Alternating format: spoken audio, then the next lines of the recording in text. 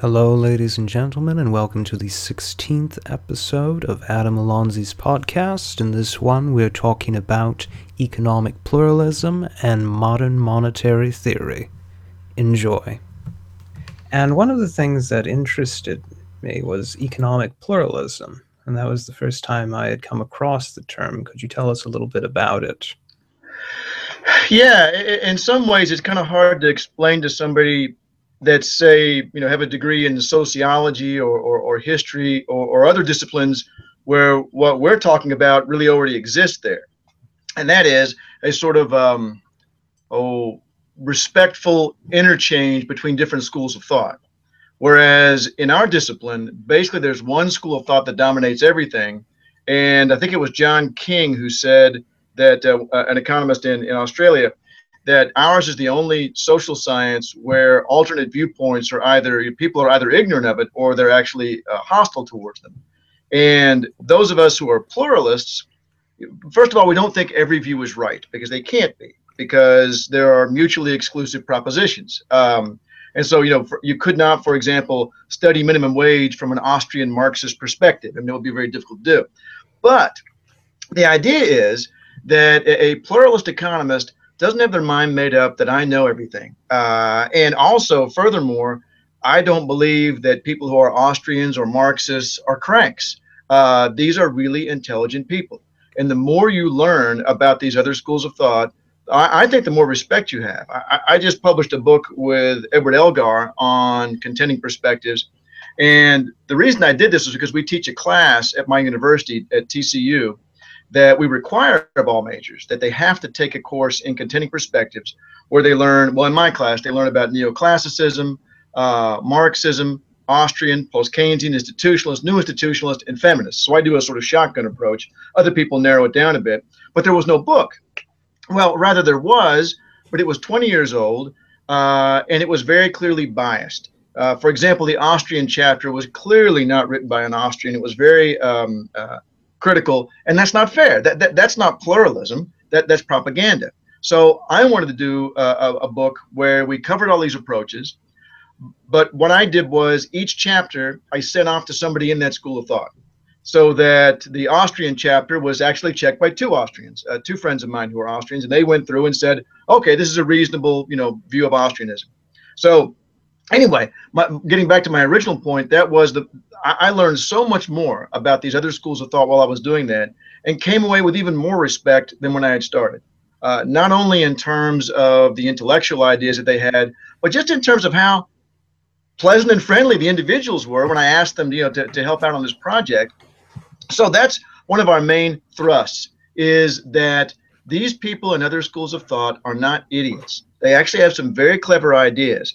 And there's no way for you to ever understand. Well, when you take a foreign language, it allows you to understand your native language in a way you could never have understood it without finding out how others speak. And so likewise, if I start a course in contending perspectives as a neoclassical and I end it as a neoclassical, I'm still a better neoclassical than I was when I started, because I now understand what it is that's unique about my approach. So we believe that actually economics is enriched by it being okay to have sort of respectful conversations across schools of thought. As it stands, good Lord, if you admit that you're somehow influenced by an institutionalist economist or an Austrian or a Marxist, then good luck getting published in a mainstream journal.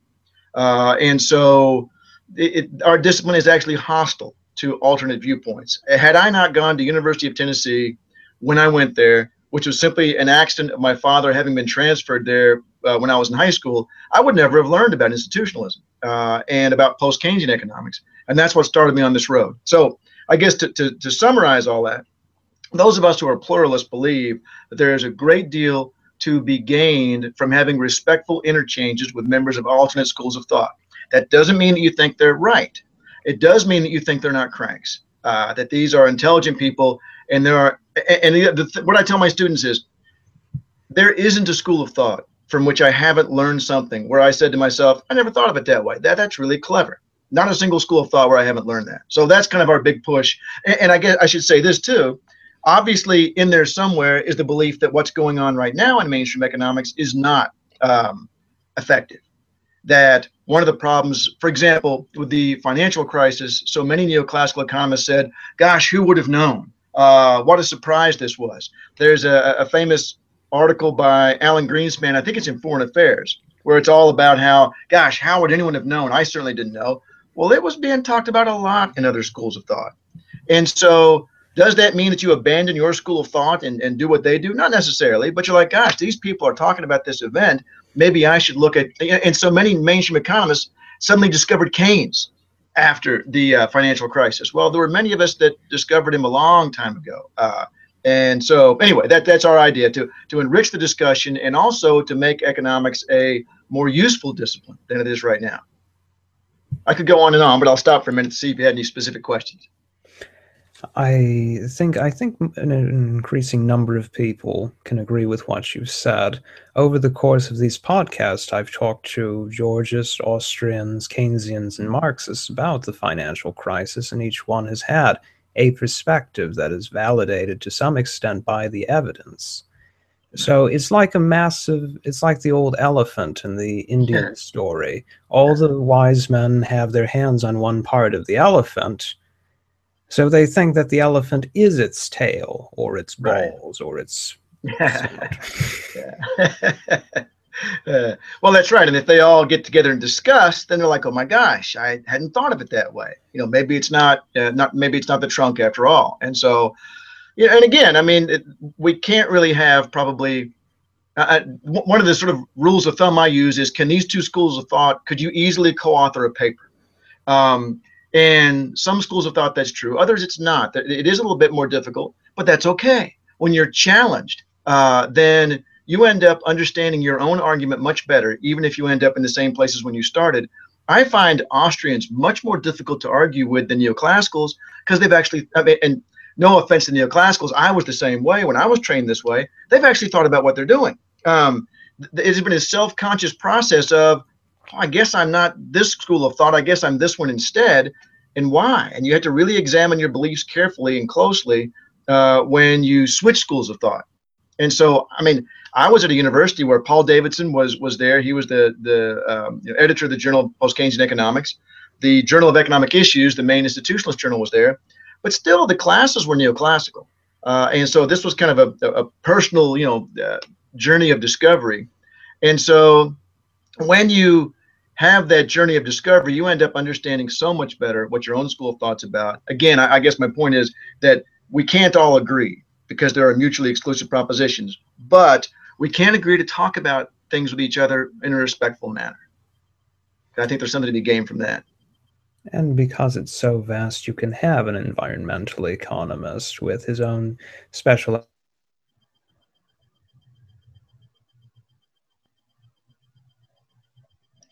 Uh-oh, frozen up on this side.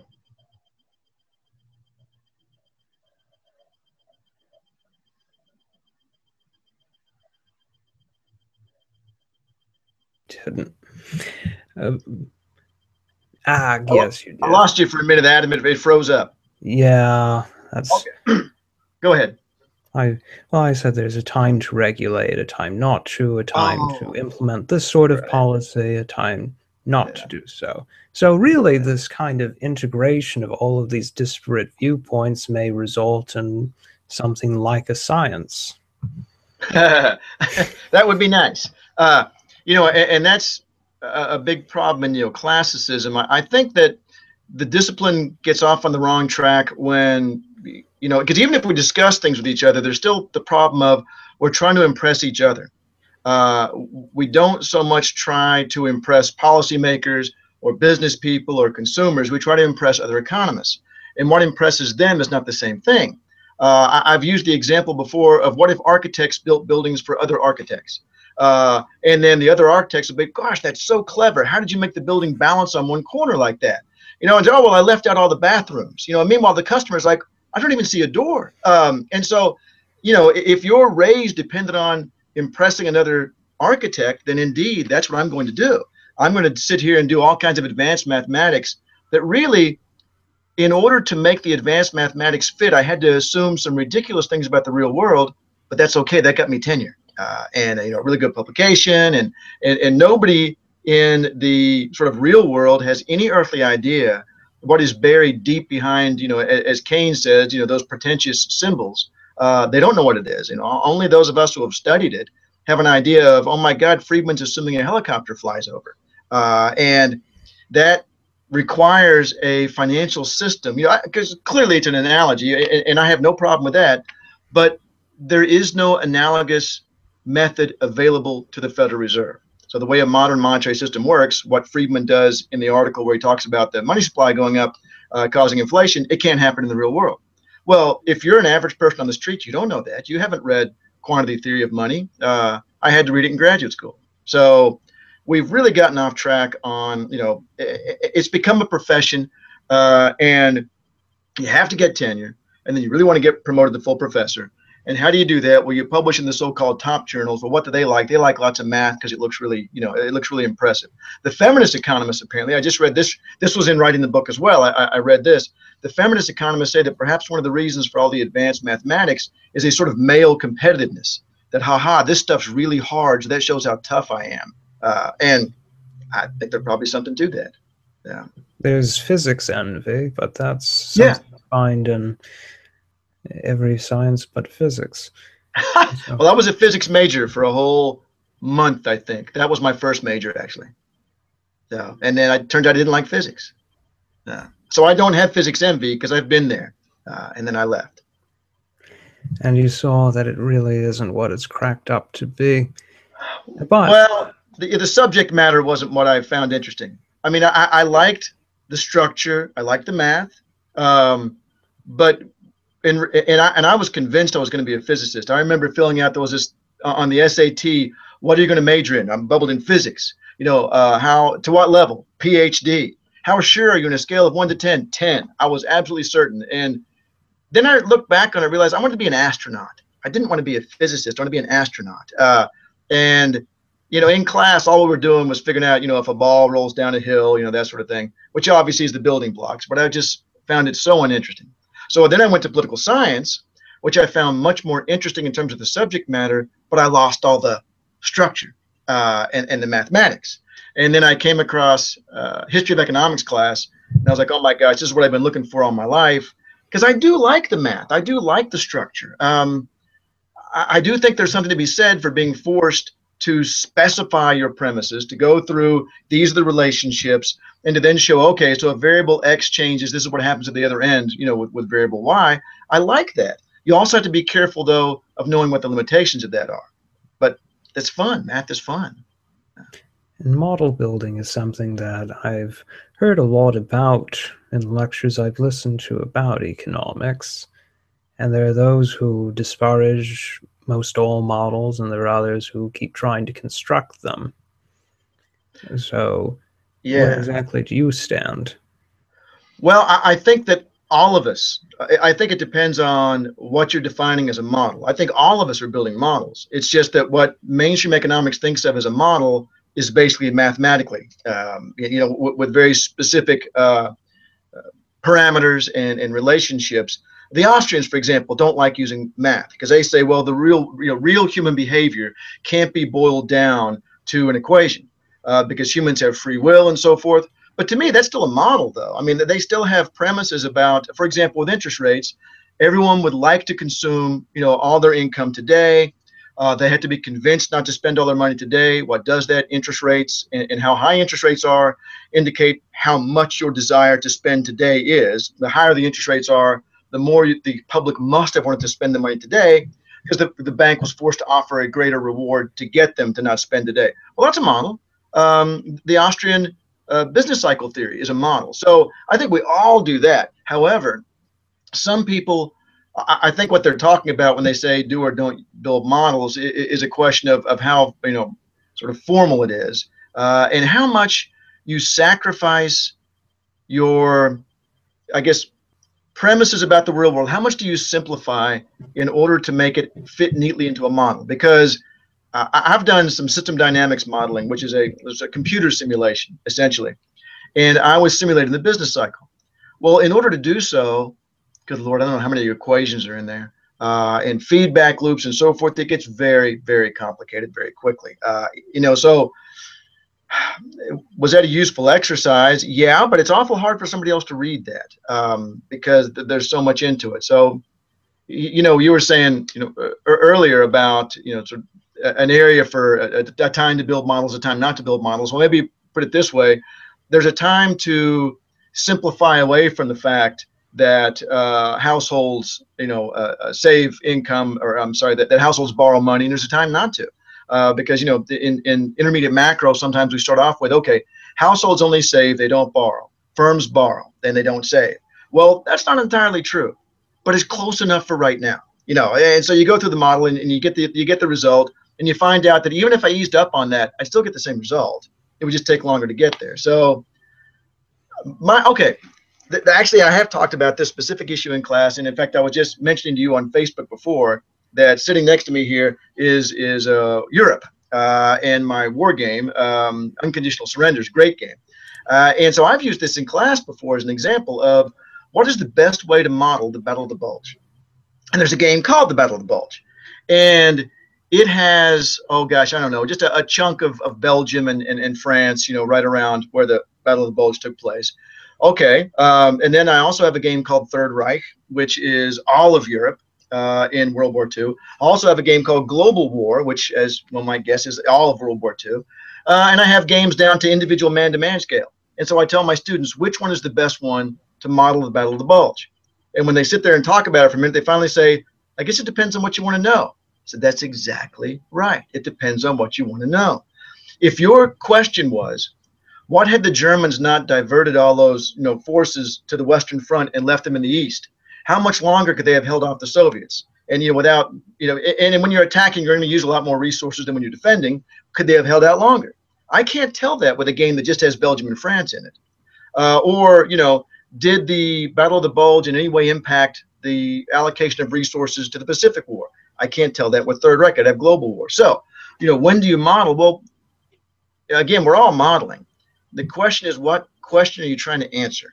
And that's an art, trying to figure out, how much do I simplify? How much do I put in order to highlight those parts of the, let's say the financial crisis, in order to figure out what caused that? I'm sorry, it's a very long answer, but well, precisely. Yeah. And I have enjoyed a few war games myself. And yeah, it's a matter of emphasis. But then when you take the factors into account, you figure out the primary players and how they relate to each other. And that goes back to the idea of pluralism in economics, because each school has emphasized something different and studied it in depth. Right. Yeah, that's exactly right. That, for example, it's interesting that of all the disparate schools of thought, I think the two that get along the best are the post-Keynesians and the institutionalists. And it's very interesting because on the surface of it, they have very little in common. They focus on very different issues. The post-Keynesians, really, for those who don't know, post-Keynesians are those who think that what Keynes said made the most sense, which you say, well, those are Keynesians. No. Keynesians are different. Keynesians are the ones who misunderstood Keynes, who actually followed Sir John Hicks's interpretation of what Keynes said, which, even in intermediate macro class, when I have the students read Keynes and then look at Sir John Hicks's article, they too are like, what article or what book did he read? Because he could not have read the same book I just read. So anyway, point being that Keynesian economics, according to most Keynes scholars, leaves out most of what's really important about Keynes. Now, post-Keynesians, and I don't know why they came up with that name, because it sounds like it means that they're not Keynesians, but they're the ones who say, we think Keynes made the most sense. So they're drawing from the general theory and the treatise on money and so forth. And their models are largely largely formal, and pretty much just macro stuff, not exclusively. There's other things that have come up, but we're really focused on macro, financial markets, unemployment. Okay, and then let's jump over to the institutionalists that were essentially, started by Thorstein Veblen, and his focus on, when he's writing, Darwin's Origin of the Species hadn't been out that long. The discipline of anthropology was really sort of blossoming, and so he starts to think, hey, wait a minute. Maybe the same way that it's the strange habit of the so-and-so tribe that they do, X, so it's the strange habit of our tribe that we allow the owners of capital to retain profit. It's just one of our strange tribal customs. And so this is a very, very different perspective from the Austrians, from the neoclassicals, from the Marxists, all of whom are viewing the capitalism as more of a sort of natural, part of history. The Marxists a stage thereof, but nevertheless, to the institutionalists, like, well, this just happened to evolve. And so we can change it if we want to. We can leave it the same if we want to. Now, why would those two schools of thought end up going together? And it's very strange because they are, again, on the surface of it, focusing, as you were saying, on very, very different issues. The institutionalists on sort of social, the really important thing to them is, why do we accept capitalism in our culture? What is it about our values and about our rules of the game and so forth that make us think, oh, this is an okay system, this is a reasonable system? Meanwhile, you jump over to the post-Keynesians and we're talking about, stock market and unemployment and so forth. But they have sort of, and from the get-go, I think the institutionalists were very open to Keynes, even though they were, coming at things somewhat differently. But there has been a place where this pluralism has really worked out well. This didn't have to be forced. This kind of evolved, where we had two schools of thought that have a somewhat different focus, but a complementary focus. And I find that the vast majority of, well, I shouldn't say that, but many, many people like myself identify themselves as both a post-Keynesian and an institutionalist. Well, which one are you more? Well, neither one, because both of these are essential elements of the way I understand the economy. Now, on the other hand, there's another example of people focusing on different areas. Look at the neoclassicals and the Austrians and their view of the market. To both of them, markets are very important. To both of them, markets are sort of superior means of social tools relative to others. And yet, in the neoclassical market model, generally speaking, we assume, okay, let's assume everyone has perfect information. Let's assume everyone's tastes are constant, and on and on like this. And then we'll figure out what equilibrium result comes out of that. Well, now we'll know the prices and the quantities and so forth. The Austrians, who agree largely in terms of the superiority of the market, say that is a ridiculous way to understand how the market works, though. That we don't know. We don't have all this information. And in fact, that's why the market is so great, because we don't have the information. The market creates the information we need. The market creates signals like prices and profits and wages and quantities. And then we can use these, not perfectly by any stretch of the imagination. We're not coming to some equilibrium point. In fact, the Austrians say that the capitalist economy is much more dynamic than that, that this idea of coming to resting points does not describe capitalism at all. And so here we have two schools of thought that you would think on the surface, oh, but they get along really well. And yet, in fact, because of their different focal points, even though they're both focusing on the individual, the Austrian is focusing on the individual as being imperfect and having not sufficient information and having in themselves, only they know their preferences. And the only way that all of us interacting together can create an outcome that is most consistent, not perfectly, because obviously we're going to have differences among ourselves, but most consistent with our sort of aggregate preferences is through the market, which creates these signals and so forth. So, you have two schools of thought that appear not to go together, but their relative, focal points are such that they're complementary. We have two that look like they would go together and they don't. Another one, when I was doing the feminist chapter in the book, I expected to discover that Marxists and feminists got along great. Absolutely not. I would never have thought of this. Apparently, the Marxist focus on exploitation being a function of class, there's no role for gender in there whatsoever. You can't simply replace the word, capitalist with male and worker with female and suddenly get a coherent model. It's not there. And in fact, in Marx, a woman can't actually, in traditional Marxism, a woman can't actually be exploited because she's not doing wage labor. If she's doing sort of traditional, you have to be doing wage labor in order to be exploited. Now, that doesn't mean that there haven't been feminists who have decided, well, but I can pull this and this and this. But as a whole, the approach doesn't match. And that's interesting. I mean, as an economist, I find that very interesting. In fact, when I did a survey of my contending perspectives classes, and one of the things I asked them was, after the class, were you more or less, confident in your knowledge of economics? And the overwhelming majority, even though they've seen all these other views now, said they were more confident. I also asked, are you more or less excited? about economics. No one said they were less. Everyone said they were either more excited about economics but this is the interesting thing. The 7 people over the course of, I don't know, 4 or 5 semesters who found themselves less confident in economics also said they were more excited. Well, that's all right. I mean, it's okay to think, gosh, I'm not sure how this works now, but boy, I want to figure it out. And so when you're exposed to all these different schools of thought, it makes you question basic premises about your own school of thought, and it makes you confused. And that's a good thing, because it can be an impetus to sort of, of no longer take for granted things that you had before in your approach. I guess it's and I'm sorry, I'll stop. I can talk and talk and talk, as you may have noticed. I'll stop for a moment. Well, that's quite all right. That's the whole point. But we can take what we've discussed and apply it to a particular situation of your choosing, maybe 2008, maybe some other issue, and see how these different perspectives converge. Right. As a matter of fact, that's one thing I tried to do in the book, was whenever it seemed relevant, I tried to make some reference in that school of thought to the financial crisis, because I thought the students would be particularly interested in that. I would be if I was just coming out of school or just starting an econ major now. And so this would be a nice sort of solid point of comparison from school of thought to school of thought. And it's interesting. The Marxists, for example, Marx, and I hadn't gone back and I had to thank Andrew Kleiman for this. He read my Marxist chapter for me, and I always I want to let my students know that I'm human too.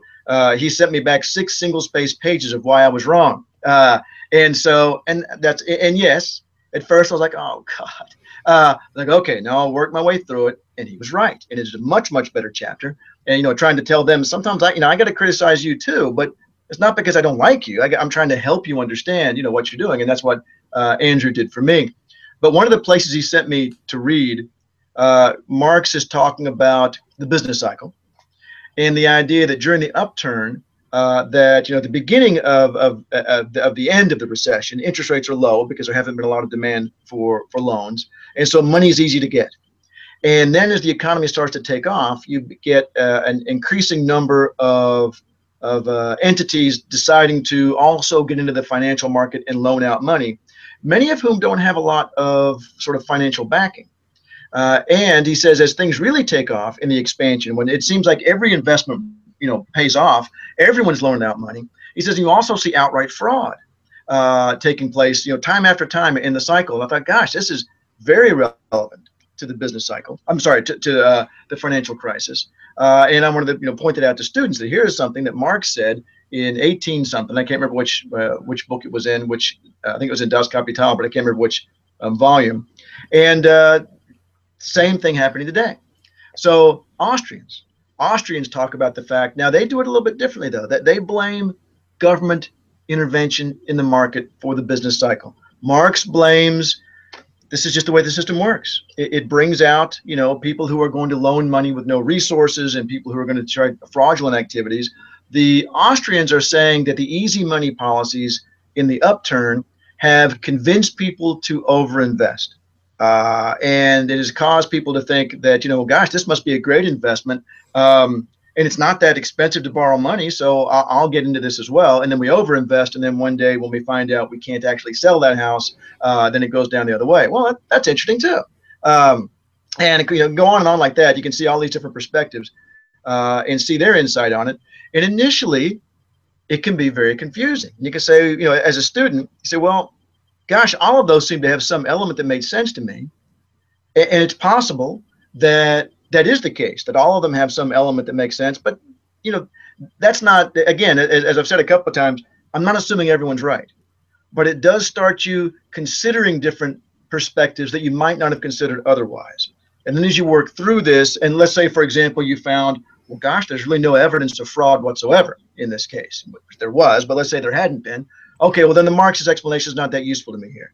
Or with the Austrian view, the idea of the easy money policy causing the problem. Well, actually, there wasn't one, let's say. Okay, well, that's not it. So but it just sort of opens up your mind to the other possibilities. But ultimately, and this is what I stopped myself from saying earlier when I give it. So now I'll work it back in again. What was his name? I think William Perry, a professor at Harvard, has these Perry stages of learning. And I think it fits really well the whole idea of pluralism.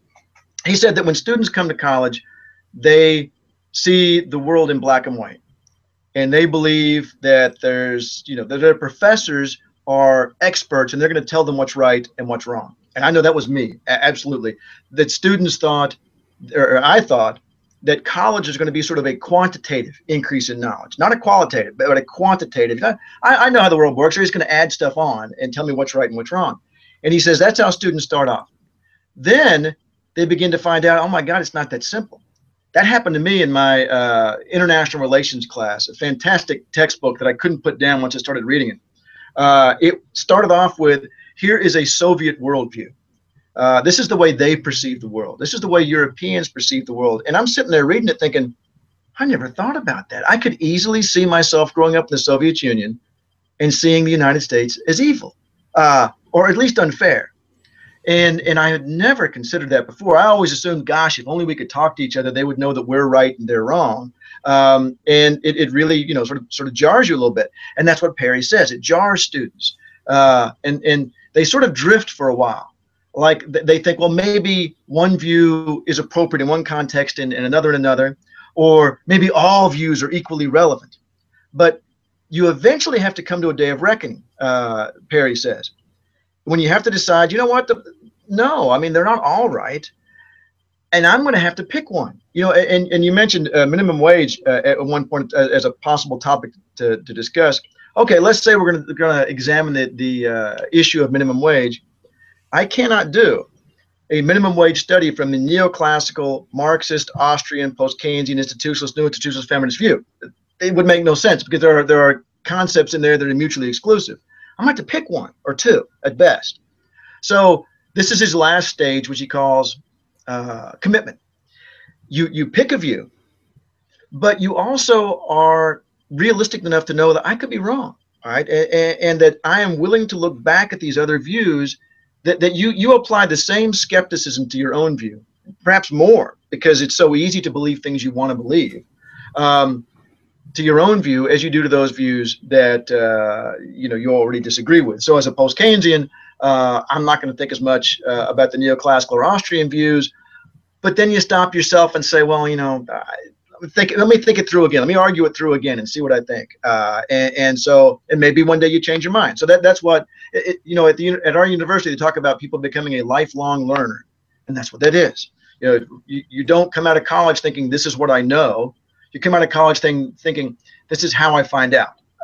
And they just sort of go through this process continually from there on. Hopefully we've armed you with the skills to allow you to evaluate different perspectives and so forth. But then he says some people, though, Perry, when they get to that middle stage, they can't make the leap to commitment. They just can't do it mentally. They fly back to there's right and there's wrong, because they just can't take the idea of the relativism. And so that's the way I view these different schools of thought. You're talking about looking at a variety of them. Say, for example, for the financial crisis, I come from the post-Keynesian perspective, but I have to admit that the Austrian view that making the interest rates, with several caveats, that making the interest rates as low as they were early on could have encouraged some. I don't think it was the core factor, but I think they have a point. But so I guess as a pluralist, I'm forced to at least address that point. Well, they cite that, and they cite laws that allowed for easy purchase, easy credit. Right. And encouraging banks to prey on people in a very legal, perfectly legal manner. And certainly that happened. Now, I guess the post-Keynesian argument would be, but even without that, it could have happened anyway, because there are things inherent to the system that systemically tends towards crisis. And certainly that made it worse. I guess the disagreement would come from the Austrians not necessarily thinking, well, no, if they hadn't done that, there wouldn't have been a problem. The post-Keynesians are saying, oh, I'm not disagreeing, that there was something to what you said, but something could have happened anyway because the system is systemically unstable. But I agree with what you say. Right, and the Austrians don't deny that there are booms and busts, but they believe that the Federal Reserve aggravates it. Right, exactly, yeah. And the Georgists claim that if there was a land value tax, that would just destroy all land speculation and the land mania cycles. But that's, taxation theory is a complicated subject, and Yeah. we've been And I at it don't for remember much 45 about it. minutes. Yeah, the last time I saw something on the Georgist economics, I was reviewing a paper on it, and that was probably about 5 or 6 years ago. I can't even remember. It was one of those things that I'd forgotten about until I was reading the papers. Like, oh yeah, I forgot about that view, and then read up on it, and now I'm afraid I've forgotten about it again, so could not address it, even if you asked me to. No problem. A bit of coffee. Please.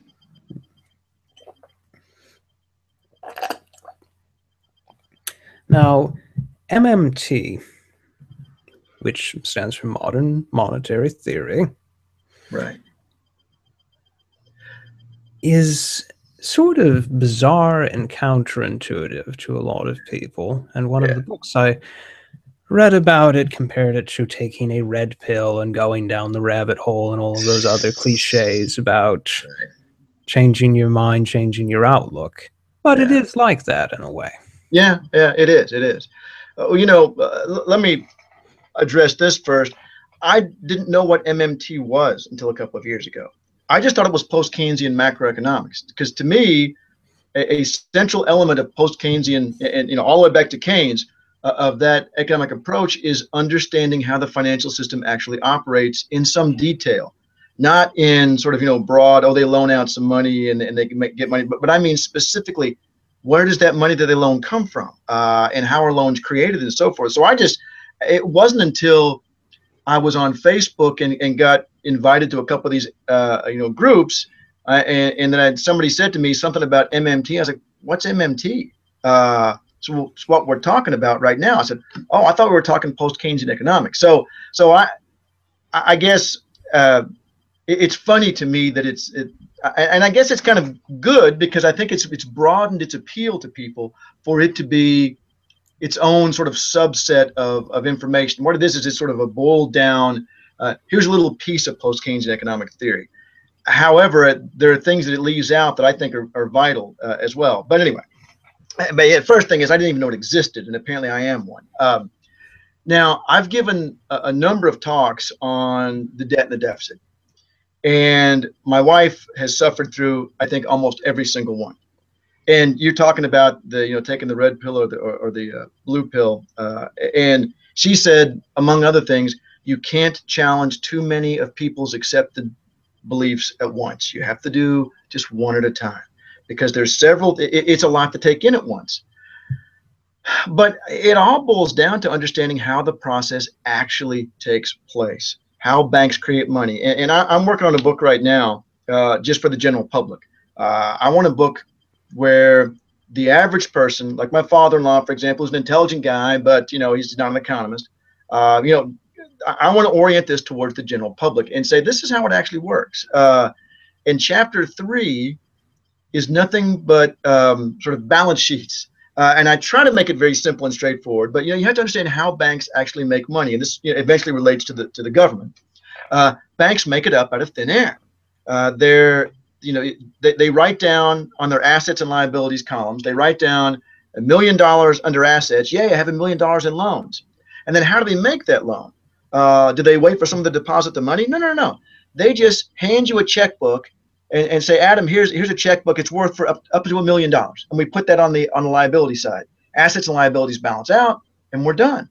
Now, were it not for Federal Reserve requirements on required reserve ratios, that could be done at that point, and that's the way it used to be. Banks, it was entirely up to them to decide how much was safe, because if, of course, everyone came in to withdraw their money from their checking accounts at once, it's not all there. They've invented money, and so it can't be there because the basic savings aren't there. Nowadays, they do have to cover the reserves, but that's easy. Covering reserves is easy because the Fed, without going into detail, the Fed, in order to defend an interest rate, has to accommodate. And so really the issue is not, the reserves anymore at all. It's the overall capital asset ratio, but that's going into something more detail. But the first point is that in a modern monetary economy, money is essentially, I was talking to my wife. I forced her to read the chapter. And so she reads all this stuff for me so that she can give me an intelligent layperson's view, so that she can tell me, when I've gotten too complicated and so forth. And we were talking about this chapter, and I said, well, it's like on Little House on the Prairie, when Mr. Ingalls would come into town, and he would say to the general store owner, I need some seed, but I can't pay you until the end of the harvest. And the general store owner said, that's okay, you're good for it, we'll give you credit. And so Mr. Ingalls writes out, I owe you $5, and hands it to the general store owner and goes off and plants his seed. In the meantime, the general store owner might want to buy something from somebody else that's for $5. Well, if that other person also knows Mr. Ingalls and trusts Mr. Ingalls to repay, they could just use the IOU. They could pass the IOU from person to person and use that as cash. And that is 95% of all the money that exists right now is simply an IOU created when somebody bought a car, when a company, built a strip shopping center or whatever. It's all little IOUs, just like Mr. Ingalls would give to the general store owner. And so, okay, so then going back to the government, and there's the first thing is they don't have to borrow the money. They invent it out of thin air. They do the same thing. They tell the Treasury Department they want to spend X amount of money, and that goes in the asset and the liability column. The money's created. Now, we do have a legal obligation to quote unquote borrow the money, but then it's easier to sort of draw this out. But they have the people who sell the Treasury bills. In order for the Fed to maintain the interest rate target, the Fed essentially has to buy the Treasury bills back. So, I mean, in the end, really all we're doing is creating money to finance the government continuously. Now, there's no way that made any sense to anyone who didn't already understand what I was talking about. So it really requires, in fact, I have a video online, Schaff Reisberg made it for me to explain the whole process in step-by-step detail. Yeah. Yeah, that's a good idea. But the modern monetary theory thing is talking about the fact that government debt is not a burden. In fact, when the government borrows money, that is our asset. That if we only have two people in the economy, say Adam Smith and David Ricardo. Marshall. Yeah, that's exactly the example I use in class, and Alfred Marshall. And did I use that in one of the videos? You did. Yeah. Adam Smith, I couldn't remember who I used. I switched to David Ricardo. But Adam Smith and Alfred Marshall, if Adam Smith, there's the only two people in the economy. If Adam Smith spends $50 more than he earns, then clearly he earned 50 more than he spent. So, and I say to people, who would you rather be? Oh, well, I'd rather be the one who earned 50 more than he spent. Okay, well, you are. You're the private sector. This is the government, and this is the private sector. And when this side spends more than it earns, this side earns more than it spends. And that is a mathematical accounting fact. I mean, there is no way around that when the government spends more than it earns, you earned more than you spent. And we need them to do that because the private sector does not generate sufficient demand to hire everyone who's willing to work. And so we need them to create extra demand. And gosh, do you know that since the financial crisis, the recession associated with it officially ended, that I got to go back and look at my numbers now. I did a Forbes blog post on this. Only a couple of times has government spending increased. Guess what our two record increases in GDP growth were since the end of the recession? It were those 2 quarters when government spending increased the most, economic growth increased the most. Well, of course it did. I mean, the people who are trying to cut government spending, you're cutting somebody's job, you're cutting somebody's income. And so, one of the fiscal cliff things occurred when I was teaching a night class with a guy who was active Air Force and retired Army, 2 guys in there. And I said to him, talking about the fiscal cliff, and they were both like, friends of ours are worried to death because they know it means their jobs. Friends of theirs in the defense industry, friends of theirs who are, military personnel. And so there is no economic problem that is solved by unemployment. That's something I've started saying a lot lately. With all these austerity movements everywhere, there is no economic problem that is made better by unemployment. There isn't an economic problem that's made better by reducing people's income. And that's what those people who don't understand the way the debt and the deficit works, that's what they think. They think that well, we need to reduce spending because the government is like you and me. They're budget constrained. No, they're not. Not only they're not budget constrained, all the debt's in dollars. We can never default on debt that is only in dollars. And the government's debt is our asset, and the government's deficit is our surplus. I'm sorry, I bounced all around in that one, but it's one of those issues where there are so many directions to hit at once. It's hard, regardless of where you start. Someone's going to have a question in their mind about, yeah, but what about so and so? I say, well, I'll get there when I get, I'll come back around to it. But anyway, hard to do in just a few minutes. All right. Well, we are approaching the hour mark, and we have covered what we wanted to. Excellent. So I think we are ready to call it a night. Then I will get on with my invasion. Yeah, very good. Thank you very much, Adam. I really enjoyed it. And as I said, I'll get on with my invasion of Russia here in just a minute. It's almost June 41. I decided to do it historically. So the Germans are all lined up on the border, and we'll see what happens next. This will be a real clash of ideas, just as pluralism is. Is the weather a factor? Yes. As a matter of fact, I was going to invade in May, but unfortunately, when I rolled the dice for the weather in the May turn, I ended up with poor weather, which was going to limit the Luftwaffe and my armored units. So I said, well, okay, I'll hold off till June. And hopefully, once you hit July, you're pretty much guaranteed good weather. But June, it could still be bad. But I'm going in anyway in June, so we'll see what happens. But yes, the weather is. Oh, and I see what you're thinking. You're thinking winter. I was thinking the invasion. Oh, yes. It is a big factor. And so, especially the first winter, the Russians are able to play a Russian winter chit to make it even worse for the Germans, which of course they will. This keeps me off the streets. Yeah, that's what matters. Keeps them resorting to crime. Exactly. All right. Thanks very much, Adam. Be up and actually, I do need to post the link to your book and whatever other links you want me. Right. I'll send that to you here in just a minute. Okay. All right. All right. May the force be with you. It shall. Bye-bye. See you.